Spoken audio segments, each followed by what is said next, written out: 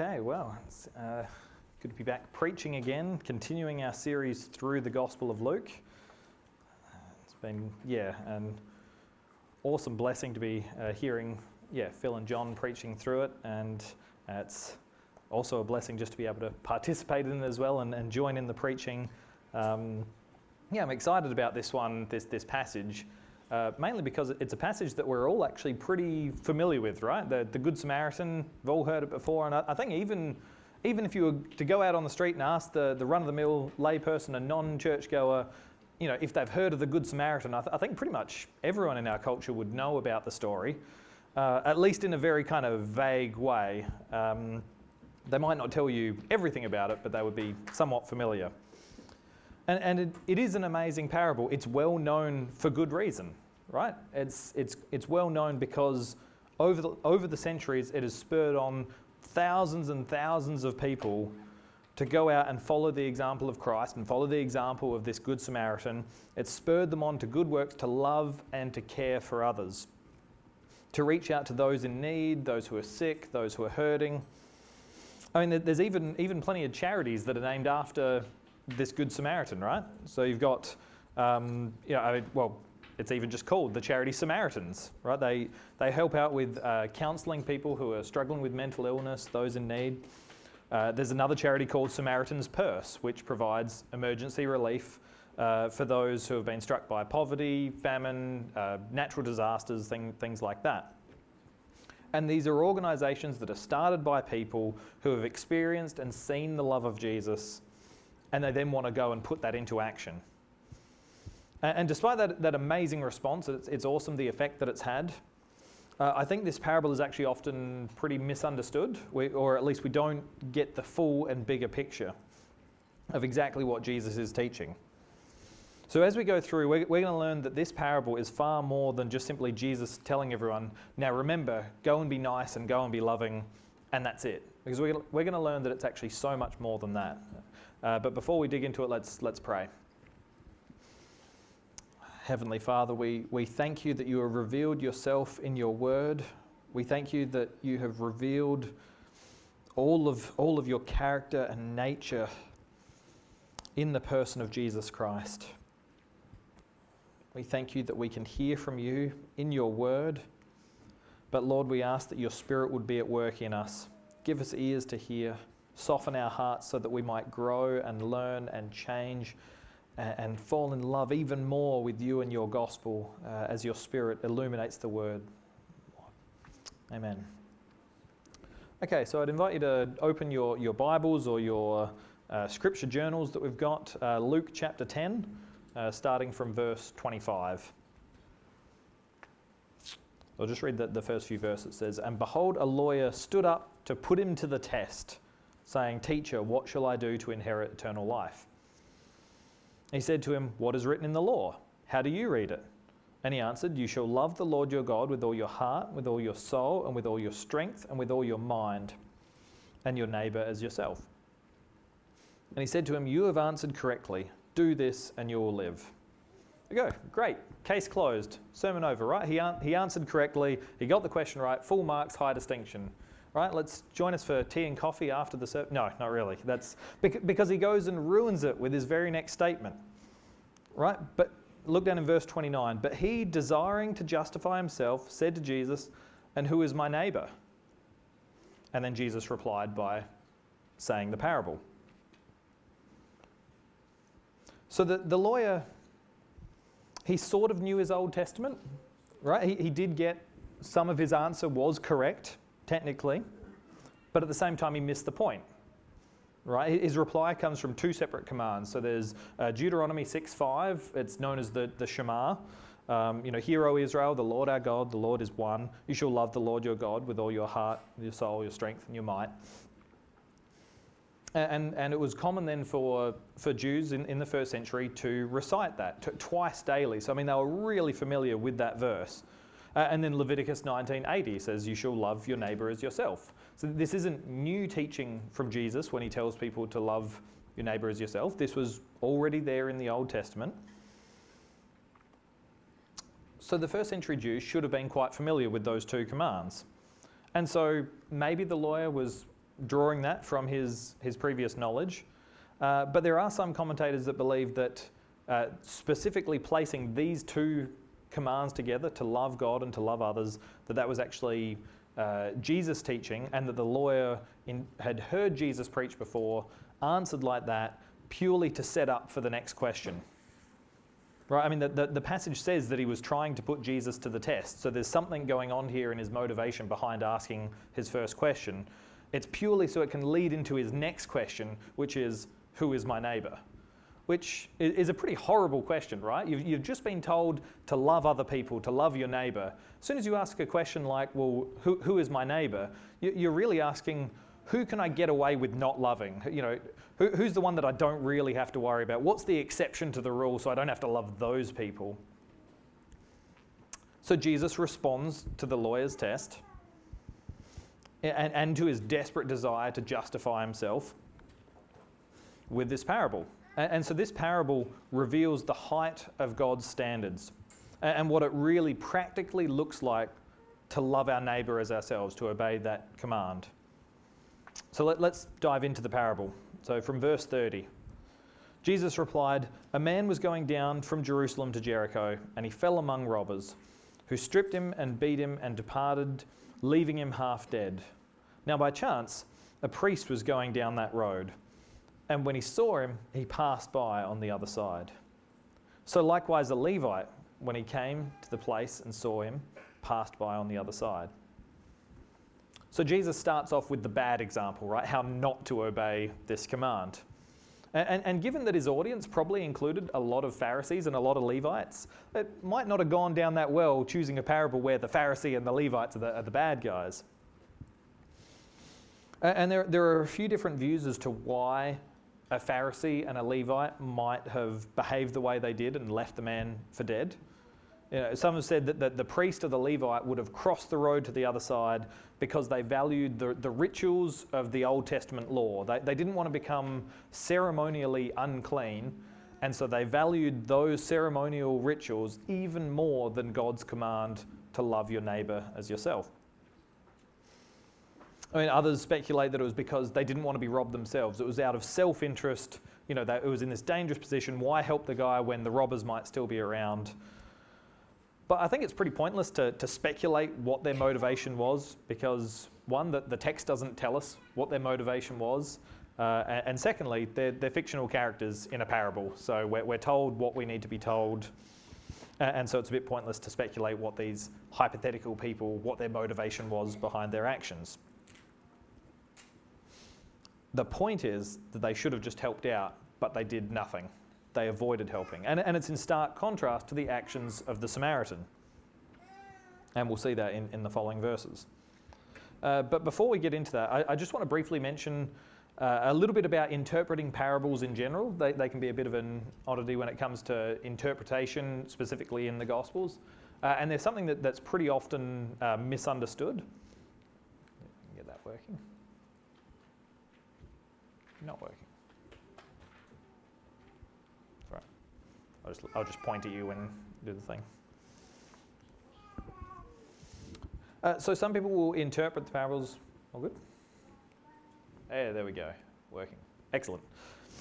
So when it comes to misunderstanding or misinterpreting the parables, sometimes they're interpreted simply as a nice moral lesson. Jesus is telling a story that just has, a moral lesson is the take-home message. Other people interpret them as having some kind of secret hidden message that needs to be decoded by us centuries later.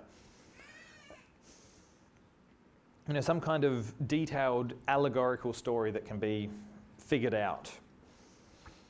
But despite all their detail, I think primarily a lot of the time there's normally one primary lesson that we need to learn, and it's normally given in response to someone else raising a question or making a comment, and Jesus will respond with a parable. But interpreting the parables is a pretty funny thing when you look at church history, because parables were a very Jewish form of teaching, and then in the early church, over the first few centuries, the early church was primarily Gentile. And so what happens is church history is filled with really strange interpretations of the parables.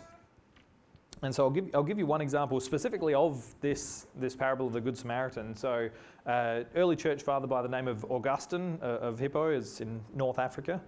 But basically, they would treat them as a detailed allegory with two levels, right? So you've got the physical story that Jesus is telling, and then you've got a spiritual, symbolic interpretation, and every single detail that Jesus includes in the parable must have some kind of corresponding spiritual meaning behind it. So this is what he does with the parable of the Good Samaritan, in which every single physical detail has a corresponding spiritual interpretation. So you've got the man going down from Jericho represents Adam. And then Jerusalem, from which he was going, is the city of heavenly peace. He resided with God, but then he was heading to Jericho, which it was the moon, which signifies our mortality. That's because in Hebrew, the word Jericho and the moon are quite similar. Basically, it's saying that Adam lost his immortality because the robbers, the devil and his angels, stripped him, took away his immortality. They beat him by persuading him to sin. They left him for half dead. So because of sin, he was spiritually dead, but half alive because he still had the knowledge of God. Then you've got the priest represents the priesthood of the Old Testament, which is the law. And then you've got the Levite, which represents the ministry of the Old Testament, the prophets. And then the Good Samaritan is Jesus. So basically what he's saying there is the law and the prophets couldn't save him, but Jesus could. And then he bound his wounds, which was the restraint of sin. Oil was the comfort of good hope. Wine was the exhortation to spirited good work. And you've got the animal, the donkey, which represents the body of Christ. The inn, so he took him into the inn, which is into the church. Paid 2 denarii, which is the 2 commandments to love God and love your neighbour. The innkeeper was the Apostle Paul for some reason. The return of the Good Samaritan represents the resurrection of Christ as he returns. So it sounds good, right? It's complete nonsense, but it sure sounds good. But clearly that's not what the audience would have understood it to mean, right? He's got a group of people around him and he tells this story which points towards the gospel in a way in which the innkeeper is the Apostle Paul, but they didn't know the Apostle Paul, and the Apostle Paul wasn't even an apostle yet. He wasn't even saved. And most importantly, it doesn't even answer the question, who is my neighbour? Right? The lawyer asked the question, who is my neighbour? And so if all of this allegorical interpretation is true, the lawyer would have walked away going, cool, but who is my neighbour? Right? He still hasn't answered that. So I think it's not meant to be interpreted that way. The parable of the Good Samaritan gives us an expansion of the law and helps us to practically interpret what the command to love our neighbour really looks like. Because he's answering the question, who is my neighbour? So I just want to briefly list a few things that we learn from this parable about what it looks like to faithfully love our neighbour as ourselves. So everyone loves talking about love, right? In our culture, in our church, everyone loves talking about love. We all know that we ought to love one another. We frame most of our political debates around who's on the most loving side. So even in our culture as well as in the church, we love talking about love, but rarely do we actually hear people define what love actually means and even defining what it practically looks like. So I'll throw up the slide there with what is love, just so that song can get stuck in your head. Baby, don't hurt me. Okay. Okay, so we'll look at a few different things that we learn from the definition of love from this parable. So the first one is that love doesn't turn away, right? It doesn't turn its back on injustice. When we see someone, half beaten to death on the street, the response by the Pharisee and the Levite was to just walk away, to turn away and pretend that it wasn't a problem. But if we're to be loving, we shouldn't turn our back on injustice or those in need. And this is a difficult one, especially in this day and age. We can't help everyone, and the world has an infinite number of problems, and I think that's difficult for us when we have instant access to the news and social media in which we know about everything that's going wrong in the world in a split second. We have the weight of the world on our shoulders, and it's pretty easy to feel helpless and hopeless that there's nothing we can do to help all that's going wrong. But I think we need to stop and look at the people directly in our own lives and in our own community.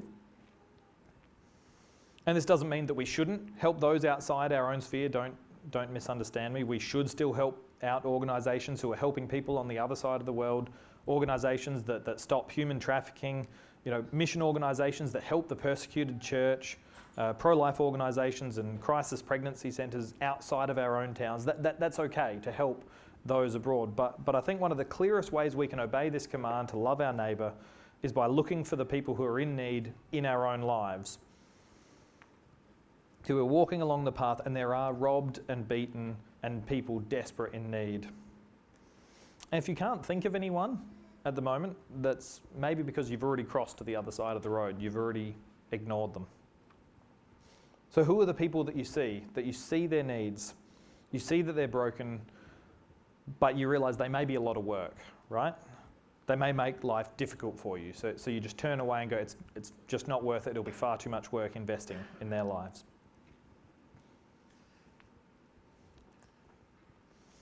But look at the comparison with the Samaritan in verse 33. It says, "But a Samaritan, as he journeyed, came to where he was, and when he saw him, he had compassion." All right, and so that's my point 2. Love is a verb, which I'm stealing from the title of a DC Talk song. To love your neighbour doesn't mean, this is really misunderstood in our culture, what love means, right? We understand it as a warm, fuzzy feeling. You just have warm feelings towards others. Just simply be nice to other people. Don't ever get angry. Just be on other people's good sides, and that's true. That's a good thing. But love isn't just a feeling, right? It's an action. It's something that you put into action.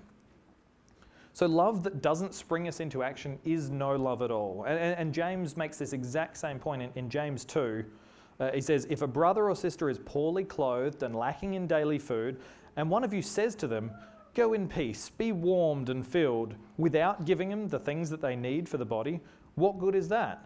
So also faith by itself, if it does not have works, is dead." So loving your neighbour doesn't simply mean telling them that you love them or care for them. It involves doing it, right? But that's easier said than done. So my third point, which is that love has a cost, right? It will cost us effort and money and time. And we see that in the example of the Good Samaritan. From verse 34, it says, "He went to him and bound up his wounds, pouring on oil and wine. Then he set him on his own animal and brought him into an inn and took care of him. And the next day he took out 2 denarii and gave them to the innkeeper, saying, 'Take care of him, and whatever more you spend, I will repay you when I come back.'" So the Samaritan's day was interrupted. As he was going about his own business on this journey, he had to stop and he had to physically help. He bound up his wounds, he patched him, and he put him on his own animal, most likely a donkey. See, the Samaritan probably wasn't planning on walking this leg of the journey from Jerusalem to Jericho. It's about 25 k's, so reasonable journey. But he had to give up his own comfort in order to help the man and put him on his own donkey. And then it cost him financially to put him up in the inn.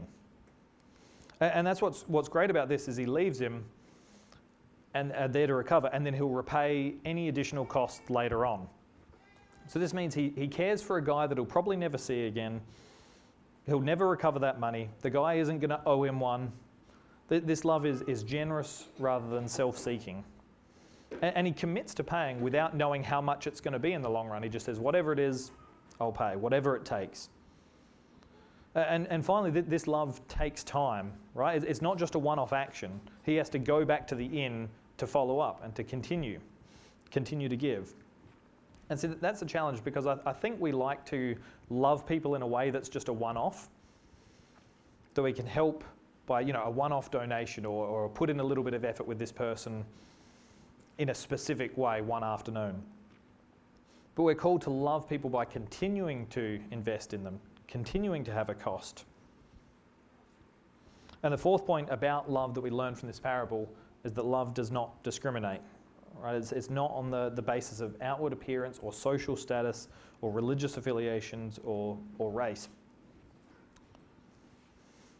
So the problem with the first guys, the Pharisees and the Levites, it wasn't a problem that they were a Pharisee or a Levite. There wasn't anything intrinsically wrong with that. The problem is they were hypocrites. right? They loved talking about the law, but they didn't obey it.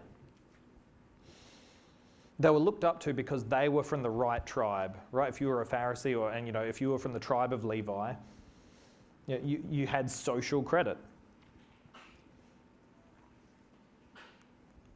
They had enough social credit that they could get away with telling other people what to do, tell people this law, but not even obey it.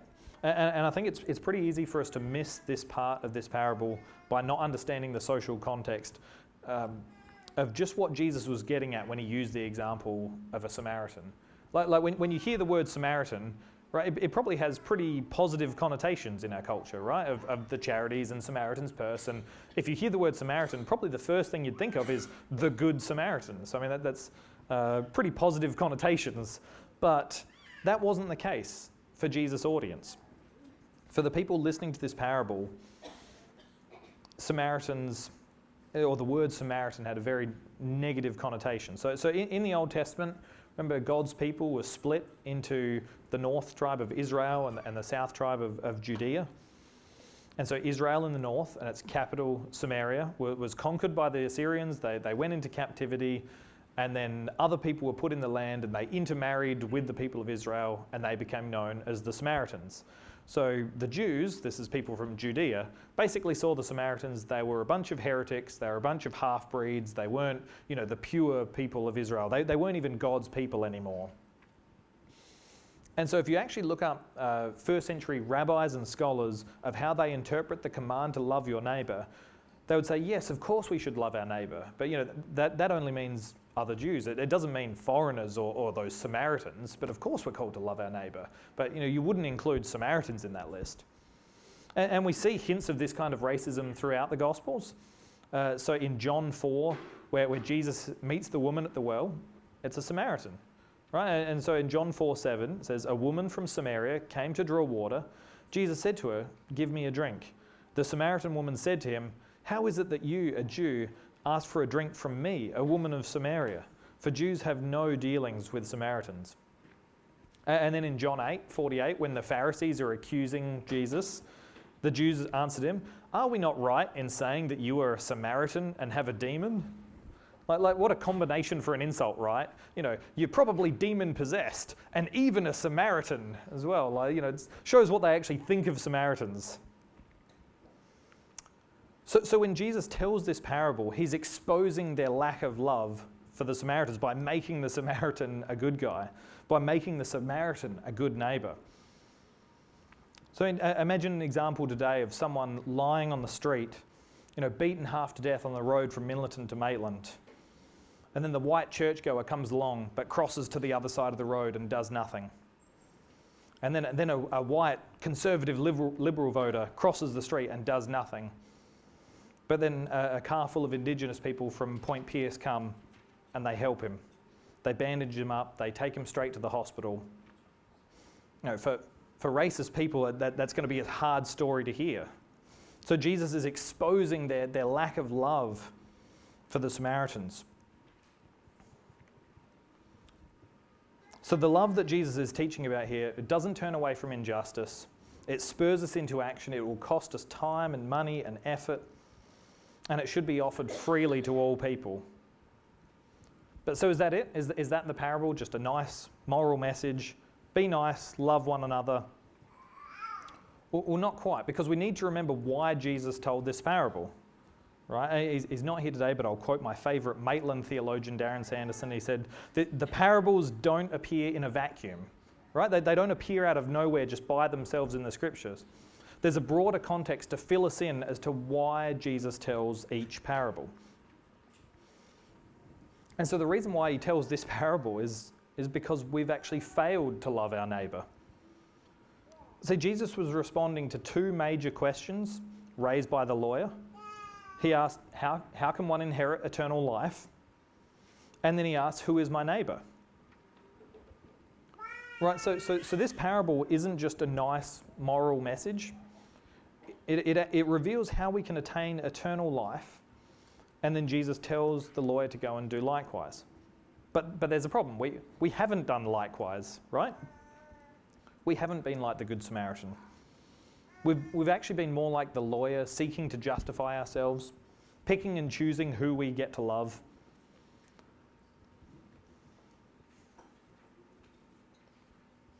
This parable doesn't just tell us to love our neighbour, it exposes the fact that we haven't loved our neighbour. Now, we're not actually capable of loving like that. We do look away from injustice. We do turn a blind eye to people in our own community. We fail to put our words into action. I mean, I'm even talking about it now. I'm preaching a sermon on loving others, but it's one thing to talk about, it's another thing to actually get out there and do it. We don't give all of our time or our money or our effort loving others. And we definitely do discriminate, right? Perhaps not on the basis of race, although maybe. But we do discriminate. We love loving the lovable people, but struggle with those we don't like. It's easy to love people that are lovable, right? It's easy to love people that agree with us about everything, right? People that are like us, people that act like us, have the same beliefs as us or the same politics. Anyone can do that. But to love our enemies, to love those who are always in need or are always angry at you or are always annoying you or always even hurting you, always horrible to be around. Jesus calls us to love our enemies, to love our neighbour, which is everyone. So the reason why Jesus' teaching is amazing and the reason why it's revolutionised entire cultures is not just because it's good, it is good teaching, but because it's completely counterintuitive to our own natural tendencies and desires, right? And the fact that this was a response to the lawyer's question, who was seeking to justify himself, this parable reveals that he couldn't justify himself. It exposes his failures. So to the first question, how can I inherit eternal life? What's Jesus getting at here, right? How do we inherit eternal life? Well, controversial statement time. Jesus here is sort of teaching two ways to heaven, right? Yes, you can believe in Jesus, or you can inherit eternal life by fulfilling the law, right? By loving God and loving others. I mean, Jesus said that the lawyer answered correctly. You have answered correctly. Do this and you will live. So all you have to do is be perfect in every way, right? Live solely for God and love Him with your whole heart, all of your emotions, all your will, all your deepest convictions, with your soul, your innermost being, with your mind and all your thinking and all your reasoning, to love God in every way. And then on top of that, always love your neighbour, always putting other people ahead of yourself. Everyone else. Never turning away from those in need, never failing to act on what we say we'll do, never discriminating, always loving absolutely everybody in every way, in perfect obedience to God in thought, word and deed. Easy, right? So this is why we say that there is one way to heaven, because we fail. This is why Jesus told this parable, because the lawyer was prideful. It's pretty easy to keep the law when you believe that the law to love your neighbour only includes the people that you already love. But in this exposed, we haven't lived up to this standard. So now what though? Now what do we do? If we know that we haven't actually done this, when the parable expands on God's law, it exposes, it expands on just what it actually means to love our neighbour. What can we do when we realise that we can't actually live up to that standard? That's when we look to Jesus, the one who has fulfilled the law. There is only one who's perfectly fulfilled the law, one who loves God perfectly, and then as a result loves us perfectly.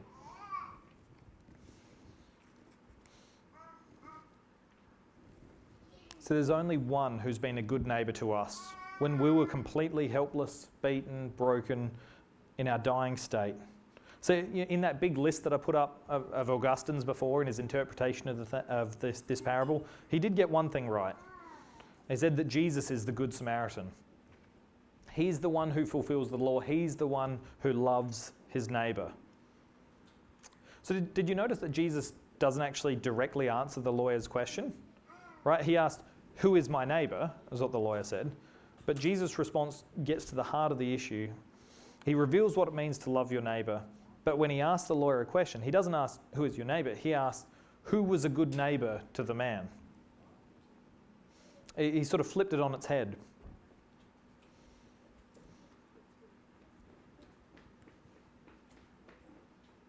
yes, this parable isn't just simply about being nice to others, and it is to reveal the height of God's law. And yes, it exposes that we haven't done it. But it also shows us that we are in desperate need for someone to be a good neighbour to us. See, if we're anyone in this parable, we're certainly not the loving Samaritan. But we're not even the hypocritical priest or Levite. We're lying half dead on the road in desperate need of help. And so I just want to go back through the 4 points that we went through the 4 points of the ways in which this parable shows us to love our neighbour. But if we go through them again, we'll realise that actually Jesus is the one who has fulfilled them in every single way.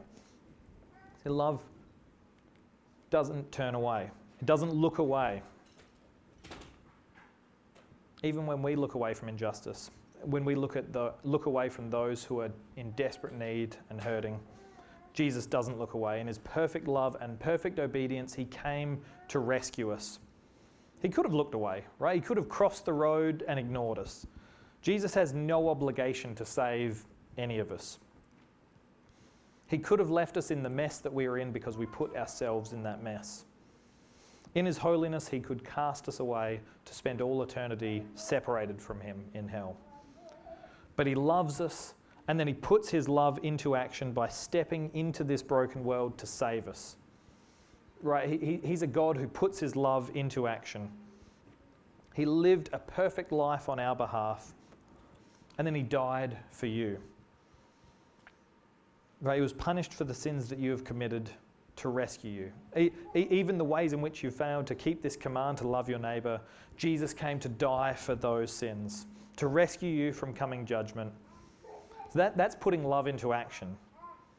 Right? And then he rose again to rescue us from death, and then to give us eternal life. And we saw that love has a cost, but this is such a great cost that we see in the gospel. This wasn't just time and money and effort. Jesus gave up everything, right? He set aside his throne in heaven for all eternity, seated with the Father, and yet he steps down into a broken, sinful world to experience pain and sorrow and hunger. And it cost him his life to save us, right? And he was willing to pay that price. Jesus was willing to endure the punishment for our sins that he didn't even commit, that we've committed, just so that we could be saved. And then fourthly, Jesus' love does not discriminate, right? Jesus doesn't love a specific people group. You know, if you're not from the right family or the right ethnic background or the right social class, or whether you feel religious or not, whether you come from a good family or a broken family, it doesn't really matter. If you're living and breathing, then Jesus' love is for you. Right? I mean, we saw that during the kids' talk, you know, Acts 1:8, that the gospel is to go out from Jerusalem, Judea and Samaria and to all the ends of the earth. Right? This is for everyone. We don't love like this. We tend to love people who love us, right? It's so easy to love people who already love us. But Jesus loved us even when we were enemies. Right? Even when we were far away from God, when we were sinning against him, Jesus still loved us because his love for us is not dependent upon what we do. If it was, we would all be lost. But Romans 5:8 says, "But God shows his love for us in that while we were still sinners, Christ died for us. Since therefore we have now been justified by his blood, much more shall we be saved by him from the wrath of God. For if while we were enemies we were reconciled to God by the death of his Son, much more, now that we are reconciled, shall we be saved by his life." And then 1 John 4:10 says, "In this is love, not that we have loved God, but that he loved us and sent his Son to be the propitiation or atoning sacrifice for our sins." I think I quoted both of those verses last time I preached, but I don't care. They're such good verses, so I'm going to have to use them again. So Jesus perfectly fulfilled this law to love God and to love our neighbour. He fulfilled this law in a way that we never could. And he loves us in a way that we haven't shown to others. But he can save you. He can rescue you from anything. You may feel completely helpless, that you've been battered about by life and your own sins, weighed down by the weight of the world, lying half dead on the road, thinking nothing can fix me, nothing can save me, no one can patch me up.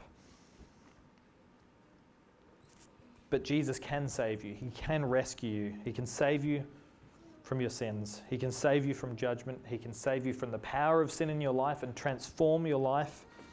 There is no sin that he cannot save you from. So yes, we should get out there and love others. We should try and be like the Good Samaritan, but first we need to look to Jesus. We need to be rescued by him. We need to be transformed by him, be led by him, and then we can love others, and then we can give Jesus all the glory for rescuing us and being our example. So let's pray. Lord Jesus, we thank you that you have been a good neighbour to us. When we were broken and in desperate need of salvation, you came as our Saviour. When we were dead in our sins, you came to be a life giver. When we were sick with sin, you came to be our healer. Lord, we thank you that you've rescued us. We thank you that you have fulfilled the law perfectly in walking in obedience out of love for God. Thank you that you have loved your neighbour, Lord. Thank you that you have loved us even when we were enemies. Thank you that you have brought us near to yourself. Amen.